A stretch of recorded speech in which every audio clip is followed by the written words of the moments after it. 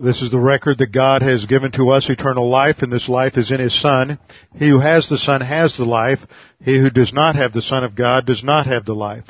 He who believes on Him is not condemned, but he who believeth not is condemned already, because he has not believed in the name of the only begotten Son of God. For there is no other name under heaven given among men, whereby we must be saved. For by grace you have been saved through faith, and that not of yourselves. It is the gift of God, not of works, lest any man should boast. For I am persuaded that neither death, nor life, nor angels, nor principalities, nor powers, nor things present, nor things to come, nor height, nor depth, nor any other created thing is able to separate us from the love of God, which is in Christ Jesus our Lord. For of Him, and through Him, and to Him are all things, to whom be the glory forever and ever. Amen. Before we begin our study this morning, we need to make sure we're in fellowship. So we'll have a few moments of silent prayer to give you the opportunity to use 1 John 1:9 if necessary, and then I will open in prayer. Let's pray.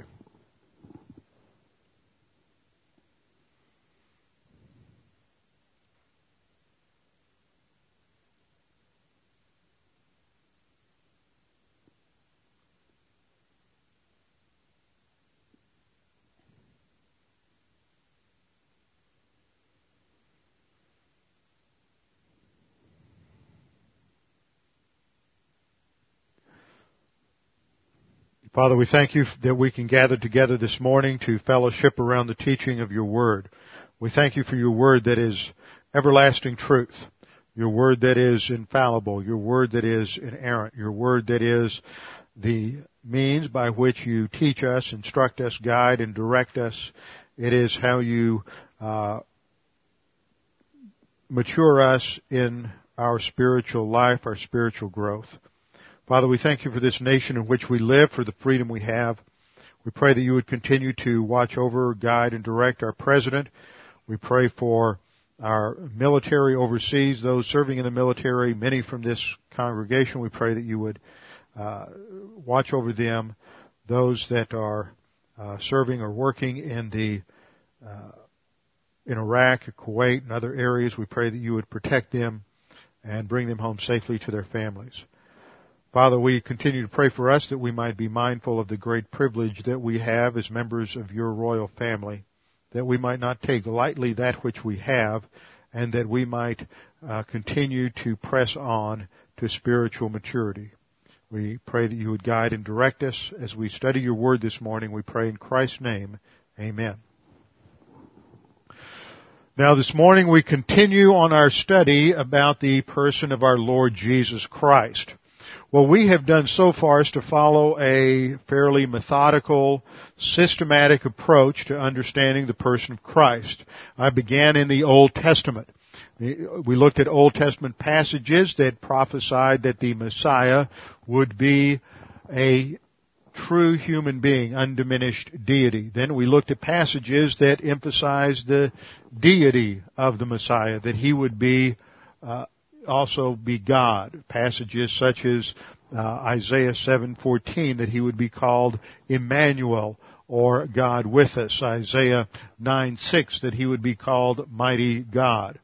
Then, having concluded our study of Old Testament promises, prophecies, types, and titles of the Lord Jesus Christ, we began to focus on what happens in the New Testament. Last week we looked at Galatians 4:4, which said that it was in the fullness of time that the Savior was born. This phrase, the fullness of time, indicates that this just didn't happen by chance, that there was a plan, there was a purpose to the birth of Christ at that time. It gives us a hint of a biblical philosophy of history, and that God was working in and through history to prepare the human race for the coming of the Messiah. Now, this morning we began to look at just how the incarnation took place. How did we end up with a Savior who could be both fully God and fully man, undiminished deity and true humanity united in one person forever? that takes place through the virgin birth. Therefore, the virgin birth is not merely some secondary doctrine that is somehow just tacked on to Christianity, that somehow someone came along and said, oh, let's take this idea from mythology and try to give a little more credibility to Jesus and claim that there's a virgin birth. We have seen that there are indications and prophecies of a virgin birth going back to Genesis 3:15. The phrase seed of the woman doesn't explicitly teach the virgin birth, but is certainly an unusual phrase that implied that. Then when we came to Isaiah 7:14, we looked at that in detail and saw that in the Hebrew it says that the virgin will conceive, and that indicates not just any individual, but a specific reference to the virgin, and that was understood in Judaism to refer to the woman who would give birth to the Messiah, the seed of the woman, Genesis 3:15. So I would say from all of these studies and from what we'll see in the Scripture that there's ultimately two doctrines related to the person and the work of Jesus Christ that you must have. You can't have that. If we don't have those two doctrines, we do not have a salvation. We do not have a Savior. And one is the virgin birth, the other is the resurrection.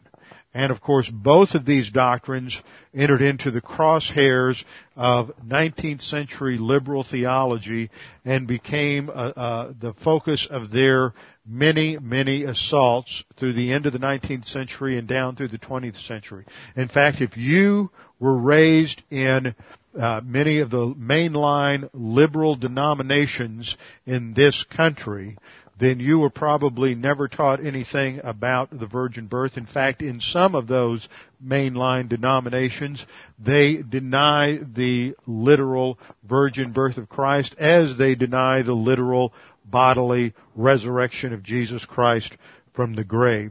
So this morning I want to begin to explore what the New Testament teaches about the virgin birth, and our starting point will be the genealogy of Jesus. So let's turn to the Matthew genealogy in Matthew chapter 1, verse 1.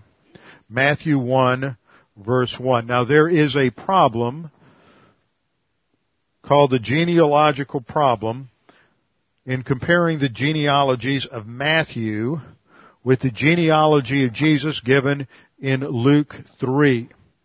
And we will have to take the time to look at the details of these differences in order to understand what is going on in these genealogies and why they are important. Now, for many people, the genealogies are rather boring. They're just simply a list of names. And I remember when I was in about the 5th grade, I guess you're about 10 or 11 years old in the 5th grade, and back in those days, the Gideons could still give little New Testaments out in public school classrooms, and so they came to class and talked about the importance of the Bible and gave each of us a little pocket New Testament, which I still have somewhere. And I thought, well, this is great. I'm going to start reading my New Testament. I'll read through the Bible.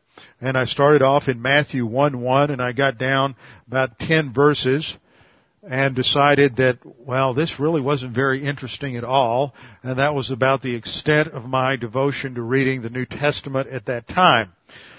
Now, the reason the New Testament begins with Matthew, and the reason Matthew begins with the genealogy, is because it plants the birth of the Savior clearly within the context of Old Testament prophecies and promises. And we live in a culture when genealogy really isn't that important or that significant to most people, but that is not true about the Jewish culture. Matthew was a Jew.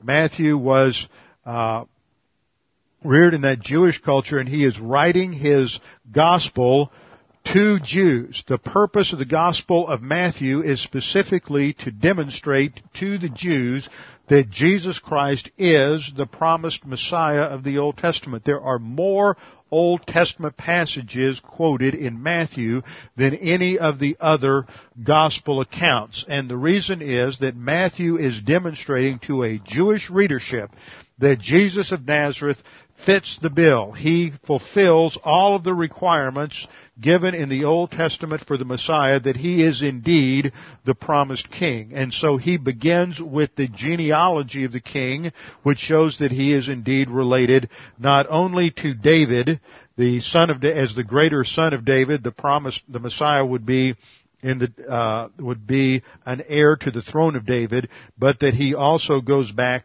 to Abraham, the founder of the Jewish race. So this is the thrust of Matthew's genealogy. Now there's a couple of other things that we need to note about the genealogy. Some of these things we have noted in our study of the genealogies in Genesis. One is that genealogies, there's different kinds of genealogies. We have what is called linear genealogies, which go through from one generation to the next.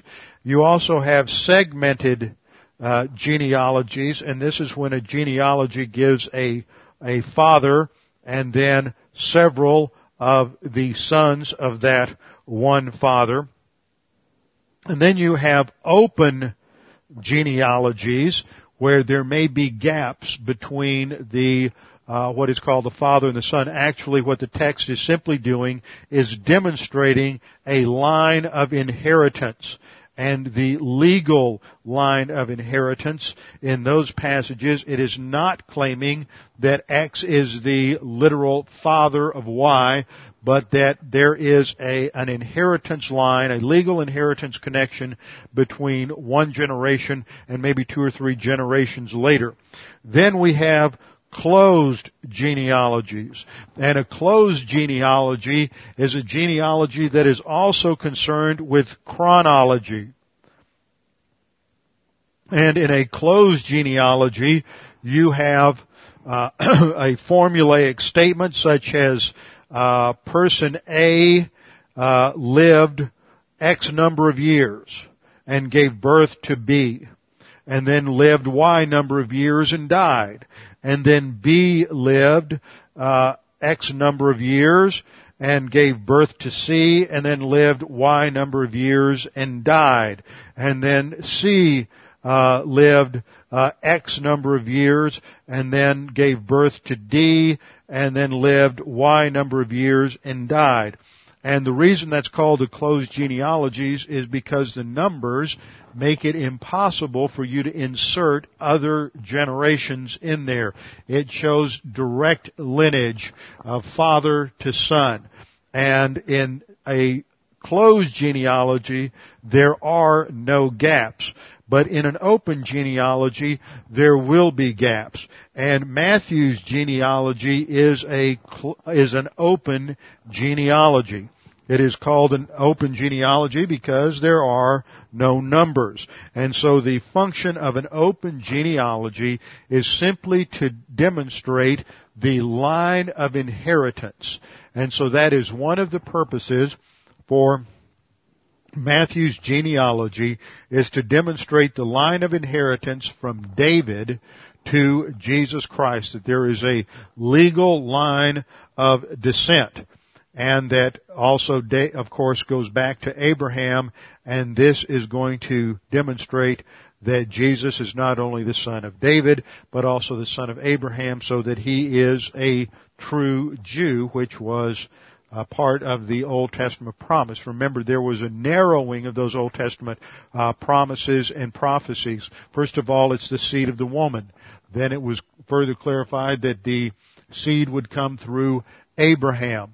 And then it was further clarified in Genesis 49:7 that it would come through Judah.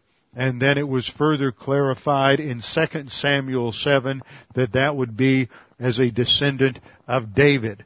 And as we will see, there was one branch of David's descendants that would be excluded from the Messianic line, and this is part of the problem in understanding the differences between the Matthew genealogy and the Luke genealogy.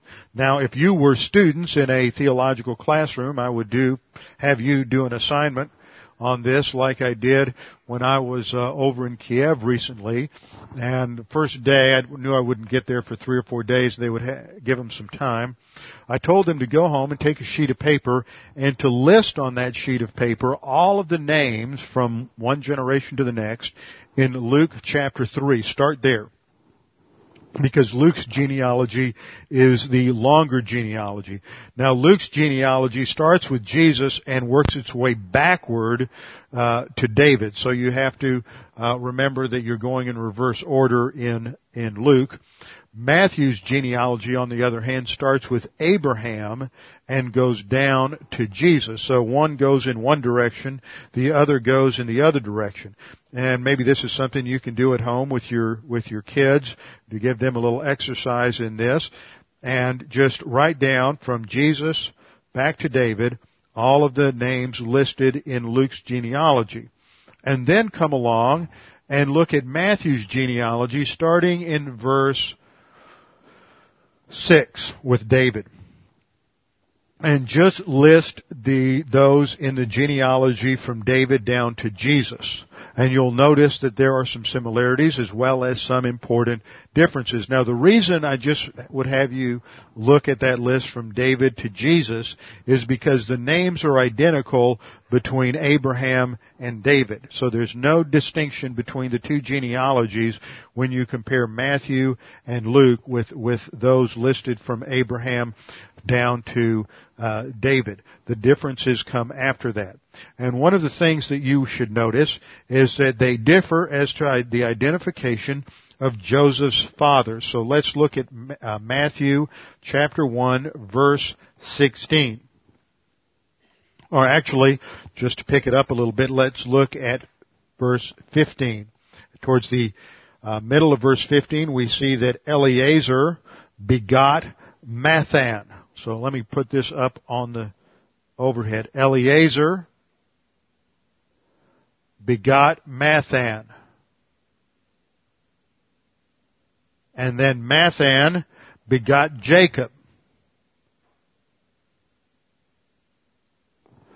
And then Jacob begot Joseph.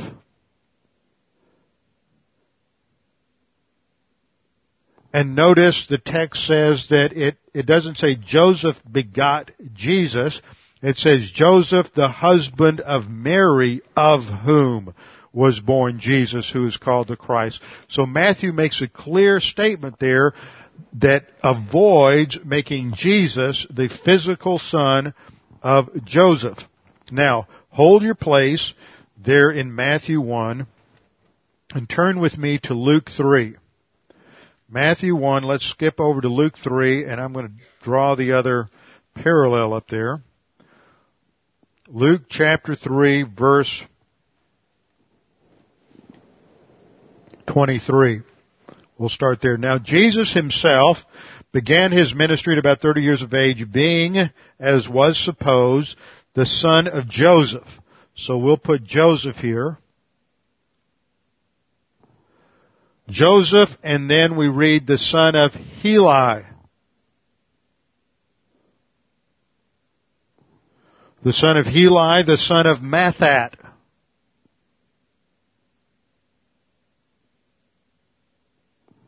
The son of Mathat, the son of Levi.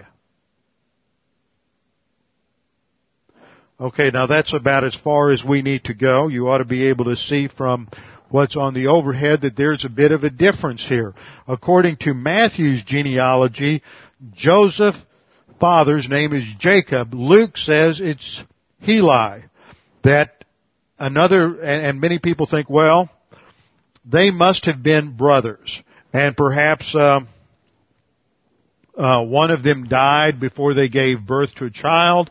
And so we have an example of levirate marriage here, and Heli would have been the actual father of Joseph, but he marries Jacob's widow, and so Joseph then is a legal descendant of Jacob due to the principle of levirate marriage. And according to this view, Mathan and Mathat are seen as the same person. That's one attempt to try to understand the differences in the two genealogies. But there are better ways to describe that, and I'll come back to that chart in just a minute. As we look at these genealogies, you see that there are some differences and what appear to be some contradictions between the two genealogies. And the first contrast that we note is that they differ as to identification of Joseph's father.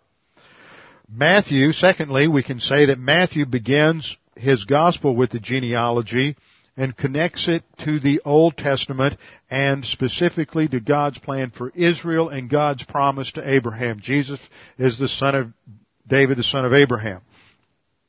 Luke, on the other hand, begins his gospel with the birth of Jesus, with the promise of John the Baptist, the birth of John the Baptist, then the birth of Jesus, then his baptism and the temptation in the wilderness. The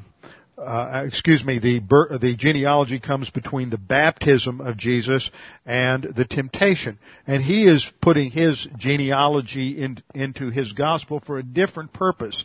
He inserts it at that stage between the baptism and the temptation, because in the baptism, it is when God the Father announces from heaven that this is my Son in whom I am well pleased. And so it is at that point, with reference to that announcement, that Luke is adding his genealogy in order to demonstrate who Jesus is. Notice he takes him back all the way. If you look at the end of the genealogy, in verse 38, he is the son of Adam, the son of God. And what did the Father just announced? This is my Son in whom I am well pleased.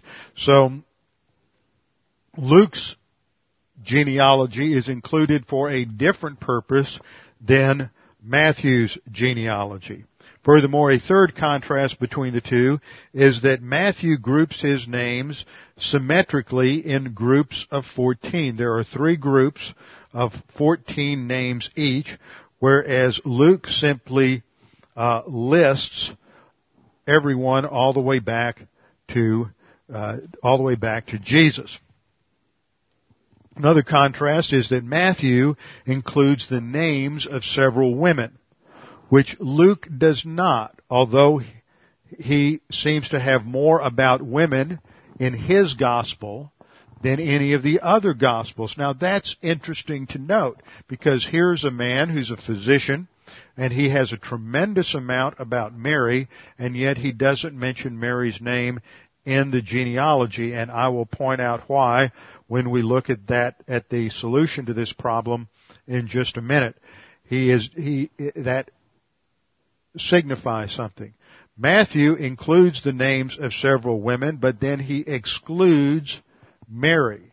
That also says something. It shows that he is tracing a line of inheritance, not the line of physical descent. Matthew mentions 4 women in the genealogy of Jesus. They are Tamar, the wife of Judah, who, remember, was involved in an episode of prostitution where she had incest with her father-in-law. It also mentions Rahab, who was a prostitute. How would you like to be known throughout history with the appellation harlot after your name? Throughout all of history, she's known as Rahab the harlot. And for those of you who may have forgotten, as I did when we did our study of Ruth a few years ago, Rahab is the mother of Boaz. Boaz, who married Ruth. So there's the inclusion of Tamar, who has this episode of sexual infidelity and incest. Rahab, who is a prostitute. Ruth, who's a Gentile. Rahab, of course, was also a Gentile. Ruth is a Gentile. And then Bathsheba, who is involved in the adulterous affair with David. So this indicates that there is not a line of purity, but that in God's grace there's an inclusion of Gentiles and those who are clearly immoral within the line of Jesus. Now that says something, because if you were to look at most world religions or something that was just developed mythologically, there would be an attempt to cover up something like that. Oh, you're not going to put somebody who has a bad reputation in the line of the Savior. And this shows that God overcomes the problem of sin. Now, in contrast to Matthew, Luke will trace Jesus' lineage back to Adam. Matthew only goes back to Abraham. Thus, Luke is emphasizing the humanity of Jesus, that he is related in his humanity to all mankind and thus can die as a substitute for the entire human race, whereas Matthew just traces Jesus back to Abraham because he is emphasizing that he is Jewish and also the relationship to David, that he has a claim to the Davidic throne. So, sixth point of contrast, Matthew begins with Abraham, moves forward to Jesus. Luke begins with Jesus and moves backward to Adam. So there is a different flow in each genealogy, and that's important to understand why there are no gaps. Seventh point, Matthew is emphasizing Jesus' Jewishness as a son of Abraham, whereas Luke emphasizes his relationship to all humanity. Eighth point, in the section of the genealogy between Abraham and Jesus, see, Matthew only goes from Abraham to Jesus. Matthew has 41 names, whereas Luke has 57 names. So obviously, Matthew is leaving out a few names.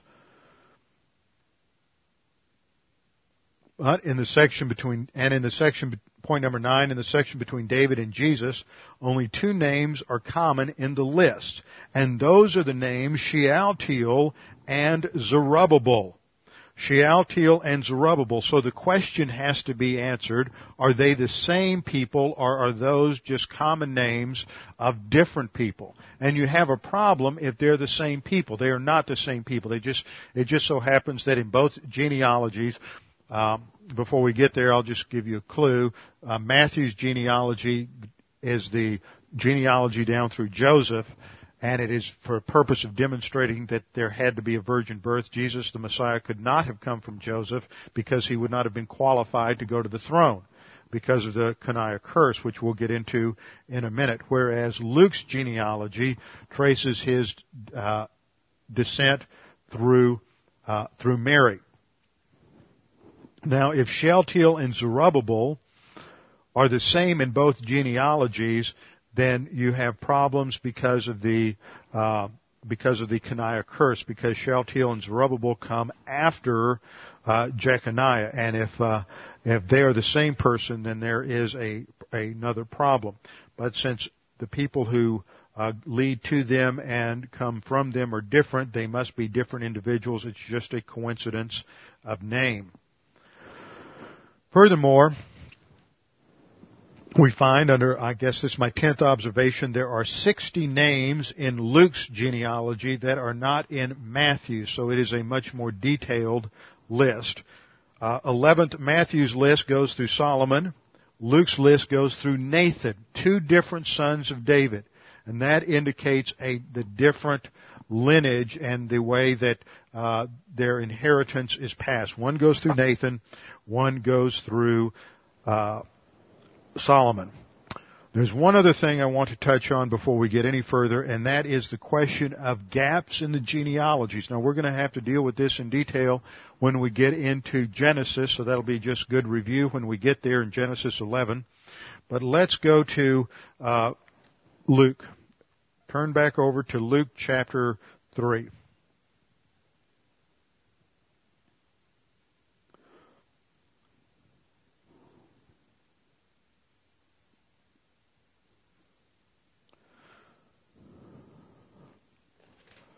Luke chapter 3, and let's look down at verses 35 or 36 to 37. 36 to 37.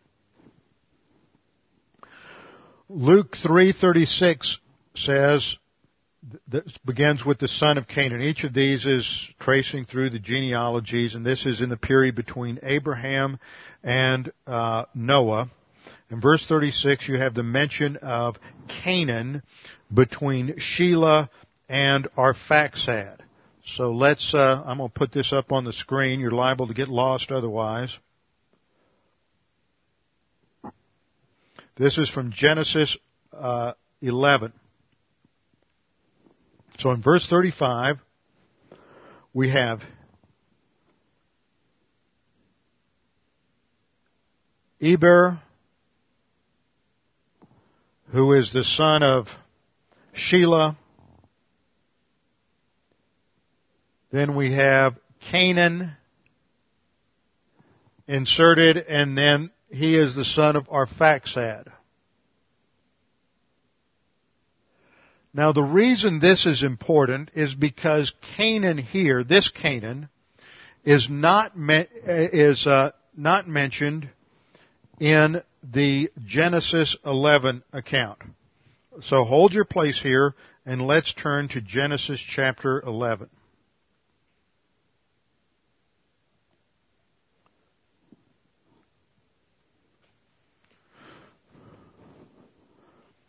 Genesis chapter 11. Genesis 11, starting in verse 10, we have this is the genealogy, or this is the descendants of Shem. Shem was 100 years old and begot Arphaxad 2 years after the flood. Now, what does that tell you? What did you just see in that verse? Numbers. What kind of genealogy is this? It's a closed genealogy because it has numbers. Shem was 100 years old, begot Arphaxad 2 years after the flood. After he begot Arphaxad, Shem lived 500 years, begot sons and daughters. Arphaxad lived 35 years and begot Salah. See, notice, Arphaxad goes to Shelah. That's the Greek form of Salah that you have in Genesis 11. No mention of Canaan. Now, the reason this is important is because this is the only alleged gap in a closed genealogy. And because there's this one alleged gap in this one closed genealogy, people come along and they say, see, there are gaps in the genealogies and this affects all their dating systems and cast aspersions on the literal numbers in Genesis and being able to date the earth with the young earth genealogy and everything else. Folks, there's one potential gap in one genealogy. Their lifespan was 300 or 400 years at this time. They were giving birth by the time they were 100 years of age. At the most, what this tells us is that you've got a 100-year problem or 200-year problem. Let's say there's 3 or 4 gaps. But you can't get thousands of years out of that. But what I'm going to show you is that this should not have been inserted in the text anyway. Remember, as I have taught you many times in the past, the Greek text, the original Greek text didn't have punctuation, neither did it have spaces between words. And so if you were reading in the Greek text, and you were reading along, and there weren't verses either, and you were reading along at the end of a line, let's say, look down at verse 37. The last word and verse 37 would look like what I've written on the overhead, to Canaan. Now, if you were writing, you just had all these Greek letters going across the page, and this happened quite frequently with scribes, as you are looking from one scroll and then copying to another, then what happens is that your eye goes to the wrong line. And what happened apparently in the copying of the Septuagint, which was the Greek translation of the Old Testament, actually what was happening in the copying of the Luke passage is that at some point somebody double copied to Canaan. And so we had an insertion of the phrase of Canaan twice in the Luke genealogy when it should only be there once, that is at the end of verse 37. Now, how do we know that? How do we know that? Well, if you look at the Septuagint, which is the Greek translation of the Old Testament that was made in the approximately 2nd century BC, you will find that in many copies of the Septuagint, there is the insertion of Canaan in the Genesis 3 account. In Genesis 10, what I read to you earlier, from Genesis 11, what I read was based on the translation of the Masoretic text, which is the standard accepted text of Jews and Christians for the Old Testament. That is the standard Hebrew text. It dates back to approximately 900 A.D. This is why the Dead Sea Scroll discovery was so important, was because it gave us copies of the Hebrew Old Testament dating back to approximately 2nd century BC to the 1st century AD, and we discovered that there were very few changes, if any, between the Old Testament. So here's a 1,000-year period where there's no corruption of the text. However, at approximately the same time, 2nd century BC, Jews who were scattered in the Greek-speaking empire had lost the ability to read and understand Hebrew, so they commissioned in Alexandria, actually Ptolemy, the emperor, the ruler there in Egypt, commissioned the Septuagint. It's called the Septuagint from the septa, meaning 70, because the legend is that 70 rabbis in 70 days translated the Pentateuch. That the Septuagint was translated. Now, the Hebrew has no, let's put it, kainon, has no kainon in the Masoretic text. But in the Septuagint text, there is the insertion of kainon. Now, which is right? Well, when you do a little further study, what you discover is that the Septuagint manuscripts that have the insertion of kainon are very late. In other words, they are post-2nd century AD copies. Earlier copies, those copies of the Septuagint that we have that come from the time of Christ or before, do not have kainon in the Septuagint. A couple of lines of evidence for that. In Josephus, when Josephus, who would be getting his information from the Septuagint, when Josephus gives the genealogy of Genesis 11, he does not list kainon. He goes straight from Shem to Arphaxad. The same is true of Julius Africanus, who puts together an entire world history in the 2nd century AD, and in his chronology, which would be based on the copies of the Septuagint available to him, he has no mention of kainon. So it's not until after the 2nd century AD that apparently, based on a corruption in the transmission of the Greek of the New Testament, kainon then comes into later Septuagint translations. Okay? So you've got some real problems. Number one, if you're a seminary student and you're looking at a Hebrew Bible and you look at Genesis 11, you'll discover that gives the history of all the manuscripts and what has what, and you'll discover that kainon isn't listed in most of the Hebrew manuscripts and only in the later Septuagint manuscripts. When you come to the New Testament, you discover that there's not really much of a textual problem here because the corruption happened so early in the history of the transmission of the text. The point that I'm making here is that there is excellent reasons to recognize that the insertion of kainon here in verse 36 is a result of a scribal error where they duplicated and his eye went down and he inserts it from verse 37, but that kainon It was not in the original of either Genesis 10 or in Luke 3.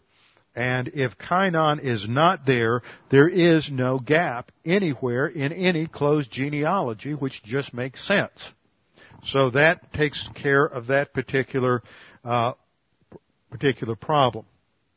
Now let's go back to our main problem in the genealogy, and that is, how do we understand the difference between Matthew's genealogy and Luke's genealogy? There are basically three approaches to solving this problem, and I'm not going to bore you with all of the details, but the first two, which are often suggested, both believe that Luke and Matthew are tracing genealogy to Joseph, that both of these go down to Joseph, and it's a literal line. Matthew is dealing with the legal descent, and Luke is dealing with the physical descent. That's one view. The other view reverses that, says Matthew's dealing with the physical descent, Luke's dealing with the legal descent. Both of these views are based on assuming that, going back to our earlier chart, both of these assume that Mathan in Matthew and Mathat in Luke are the same person. But if they are not the same person, then you have completely different lineages. And just because there's similarity of name doesn't mean there's identity in name. And since the surrounding names are different, this should be rejected. Furthermore, many scholars recognize that this is a very difficult solution to the problem. It's based on pure conjecture of a levirate marriage. It's a very complicated way of explaining it, and it's also based on a very odd understanding of the term begot used in Matthew. The best solution was one that was first suggested by Aeneas of Viterbo in about 1490 A.D., and that was the recognition that the Matthew genealogy reflects Joseph's physical descent, and Luke's genealogy gives us Mary's descent. Matthew gives us Joseph's physical descent, and Luke gives us Mary's physical descent. Matthew traces the genealogy from David through Solomon to Joseph. But this is designed to show that Joseph is disqualified from being Jesus' father. Matthew includes a genealogy to prove the necessity of the virgin birth. Let's look back at Matthew for just a second. Look at the structure of Matthew. Matthew gives the genealogy in the first 17 verses, and then he tells us the arrival of the Messiah in verses 18 through 25. He tells the story about Mary and Joseph being betrothed in verse 18, and that before they came together, she was found with child of the Holy Spirit. And then verses 19 through 23 talk about Joseph realizing this and trying to figure out how he's going to deal with this problem of his wife who is now pregnant, even though they aren't married yet. And in verse 23, we have a citation of the prophecy from Isaiah 7:14, "Behold, the virgin shall be called with child and bear a son, and they shall call his name Emmanuel," which is translated God with us.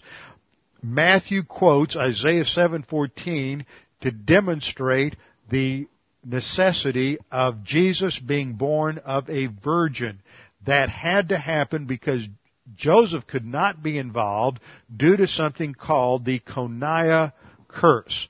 Now, Coniah is a shortened form for Jeconiah. Jeconiah was an evil king of the southern kingdom of Judah in the Old Testament.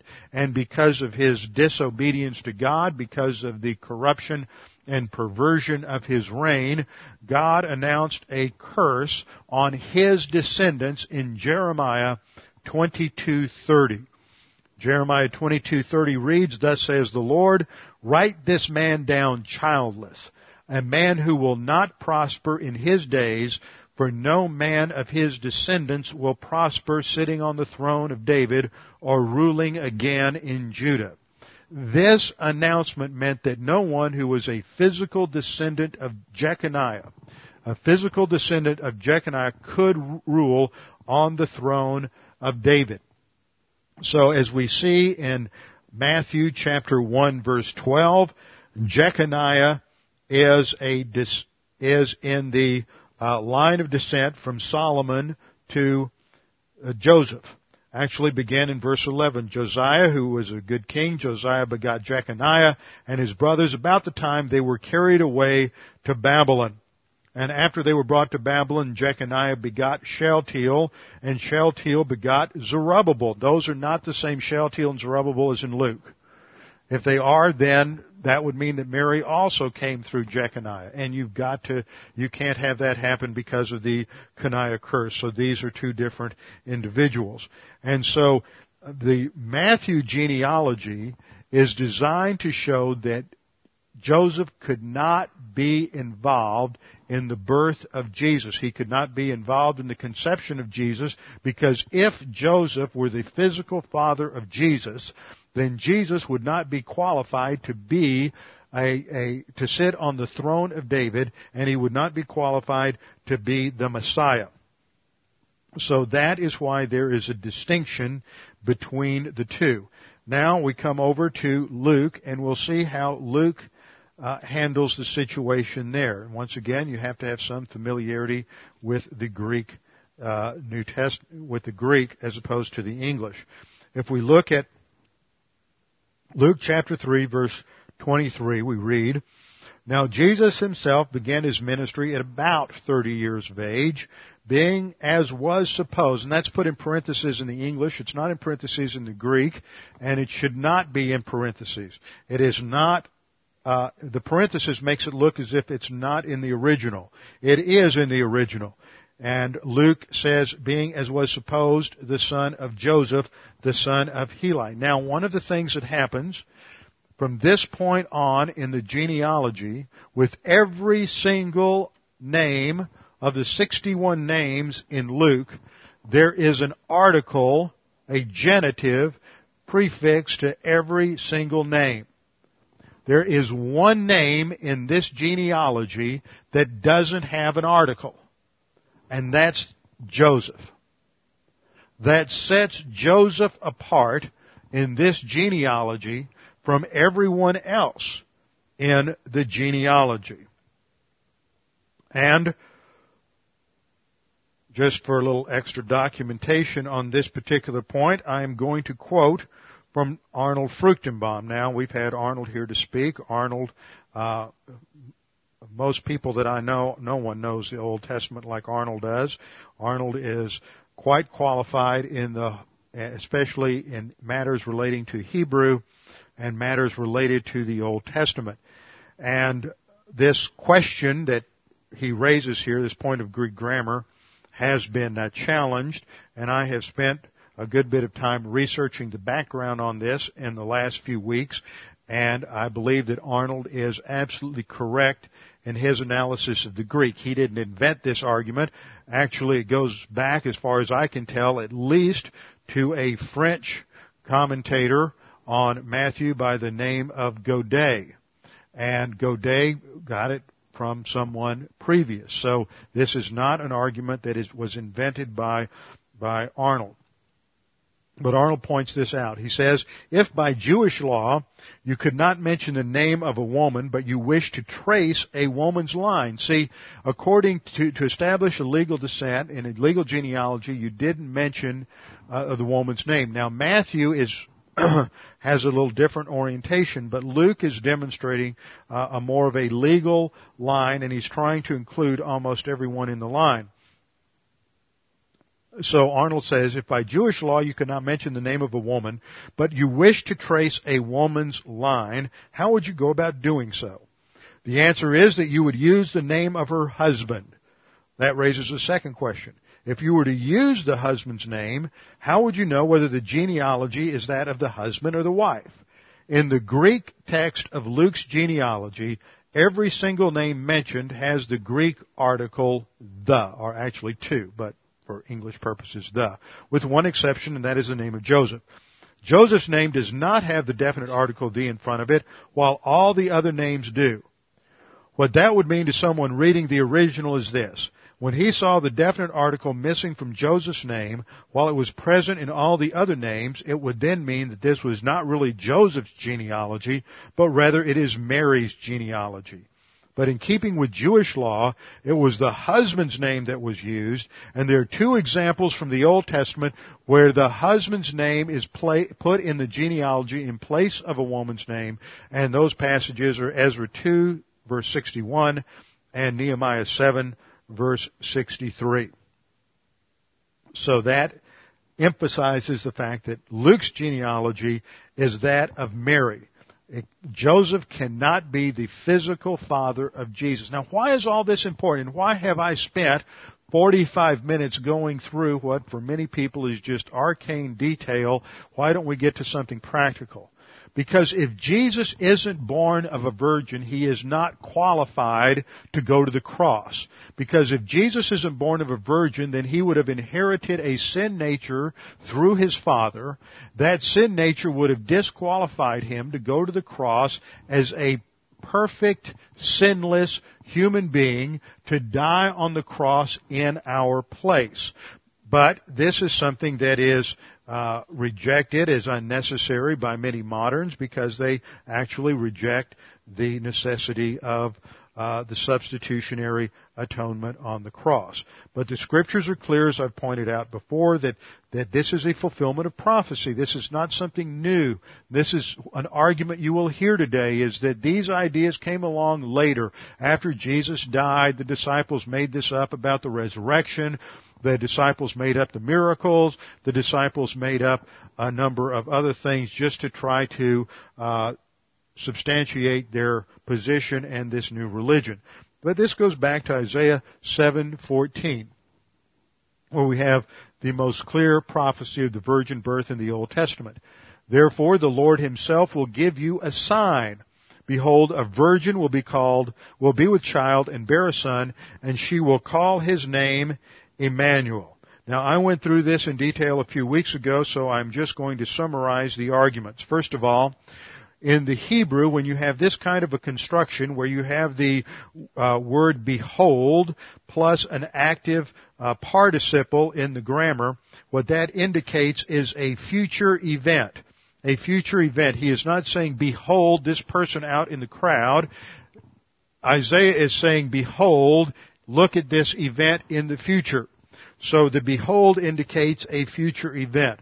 The second thing that's important to note here is that the word virgin is not a virgin as it's translated in the New American Standard. It is the virgin, ha'alma. It has a definite article there indicating that it's speaking of a specific woman, not just any woman, but a specific woman that would be known to the Jewish audience. That the virgin would be with child. The third thing we noticed is that there is a disagreement about the translation of the Hebrew word alma, which is the word found there translated virgin.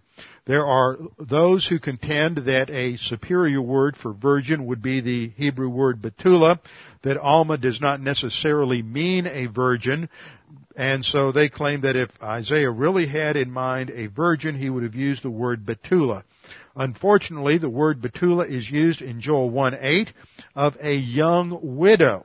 A young woman who's a widow, she is not a virgin, she has been married, and so betula, though it frequently refers to a virgin of any age, it does not necessarily mean a virgin. The word alma, on the other hand, never ever refers to a woman who's been married. It never refers to a woman who's been married, and alma refers to a young woman, not just a woman of any age. So, by using alma, The writer is definitely not excluding the idea of being a virgin. He is emphasizing the fact that this is an unmarried woman, an unmarried young woman, and then we brought in the fourth idea that this was a miraculous sign to Ahaz, that for it to be a miraculous sign, it would have to indicate a virgin, because for a young woman to just show, for a young unmarried woman to show up pregnant is not a sign. That's not a miracle. That happened frequently in the Old Testament as it does today. That is not an unusual event for an unmarried woman to end up pregnant due to her own indiscretions. So this clearly, though, is something that is happening out of the ordinary, and the Jewish translators of the Greek Old Testament understood this, and when they translated it into the Septuagint, they used the Greek word parthenos, which means virgin.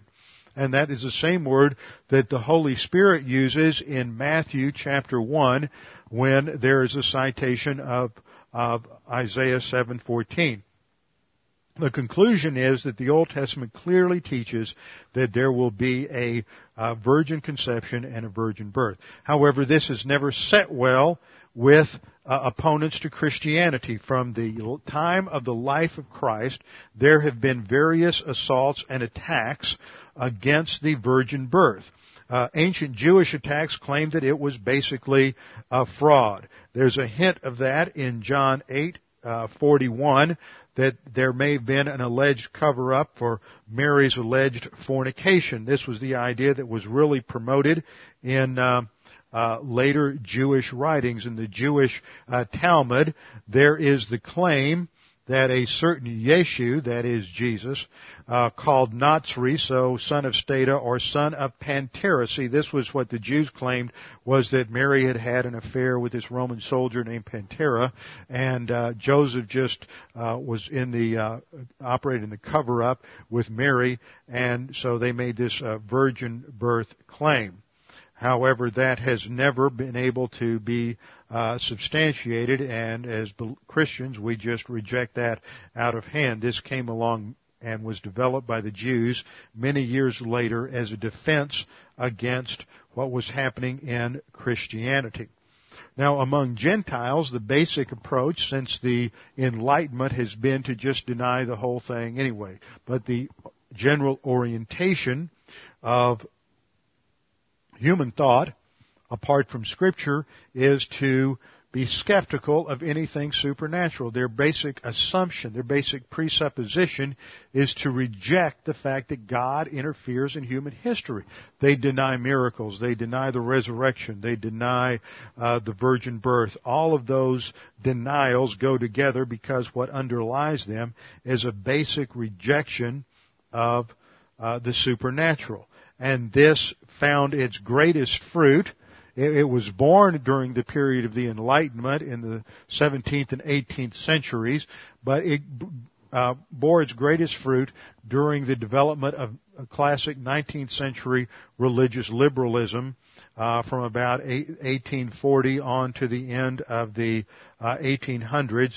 And this fruit is what produced the great fundamentalist modernist controversy that erupted at the beginning of the last century. This is what split many denominations between those who were conservative Bible believers and those who weren't. And what was being denied were the doctrines of virgin birth, the doctrine of the sinfulness of man, doctrine of the virgin birth, the doctrine of substitutionary atonement, doctrine of the second coming of Christ, doctrine of miracles, a doctrine of the inerrancy of Scripture.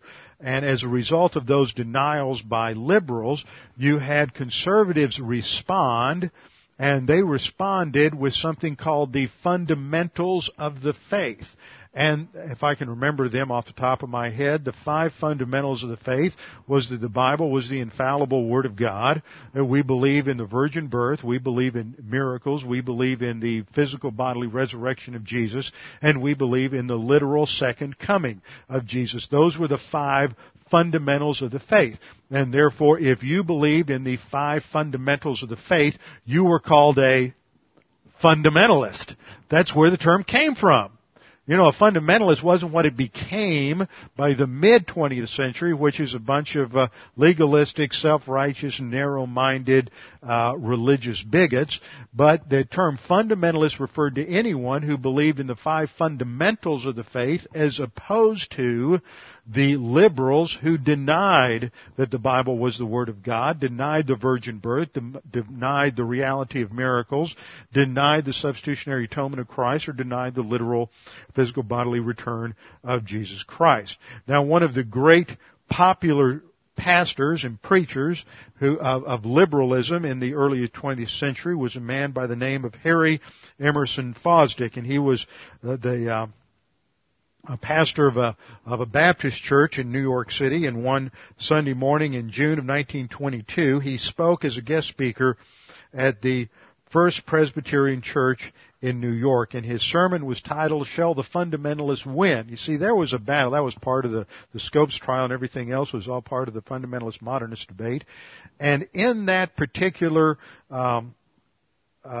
sermon that morning, which was broadcast on the radio throughout the country. See, you gotta understand, you got Harry Emerson Fosdick, and then you have Norman Vincent Peale, and then Robert Schuller, and that's kind of the lineage of the descent of liberal garbage that's gone forth from pulpits in this country. Well, this is what Fosdick had to say. And this really points out the issue here. He says, here, for example, is one point of view, that the virgin birth is to be accepted as historical fact. It actually happened. There was no other way for a personality like the Master to come into this world except by a special biological miracle. Well, he says that's one point of view, and many are that notice the sarcasm here, and notice how he is putting us down. He says, well, that's one point of view, and many are the gracious and beautiful souls who hold it.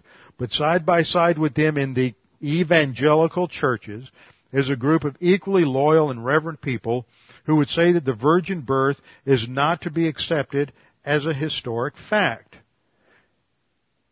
So here's the point that he is making, is that you can be a Christian without accepting this as a historic fact. It's not necessary. It's just superficial to Christianity. And yet, as I'm pointing out, it is not superficial at all. But if you don't have the virgin birth, you can't have biblical Christianity. And the root issue is the rejection of supernaturalism. One of the great defenders of fundamentalism and the truth of Scripture during that same era was a man by the name of J. Gresham Machen.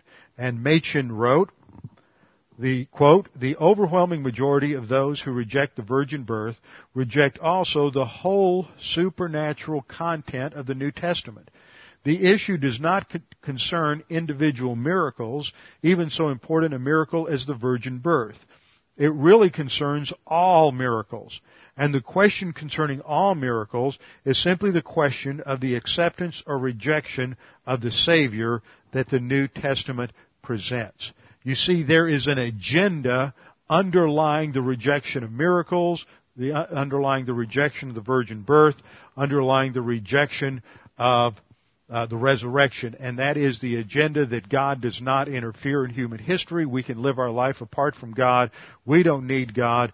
In fact, modern man does not need to be encumbered by the burden of this historical, traditional religion.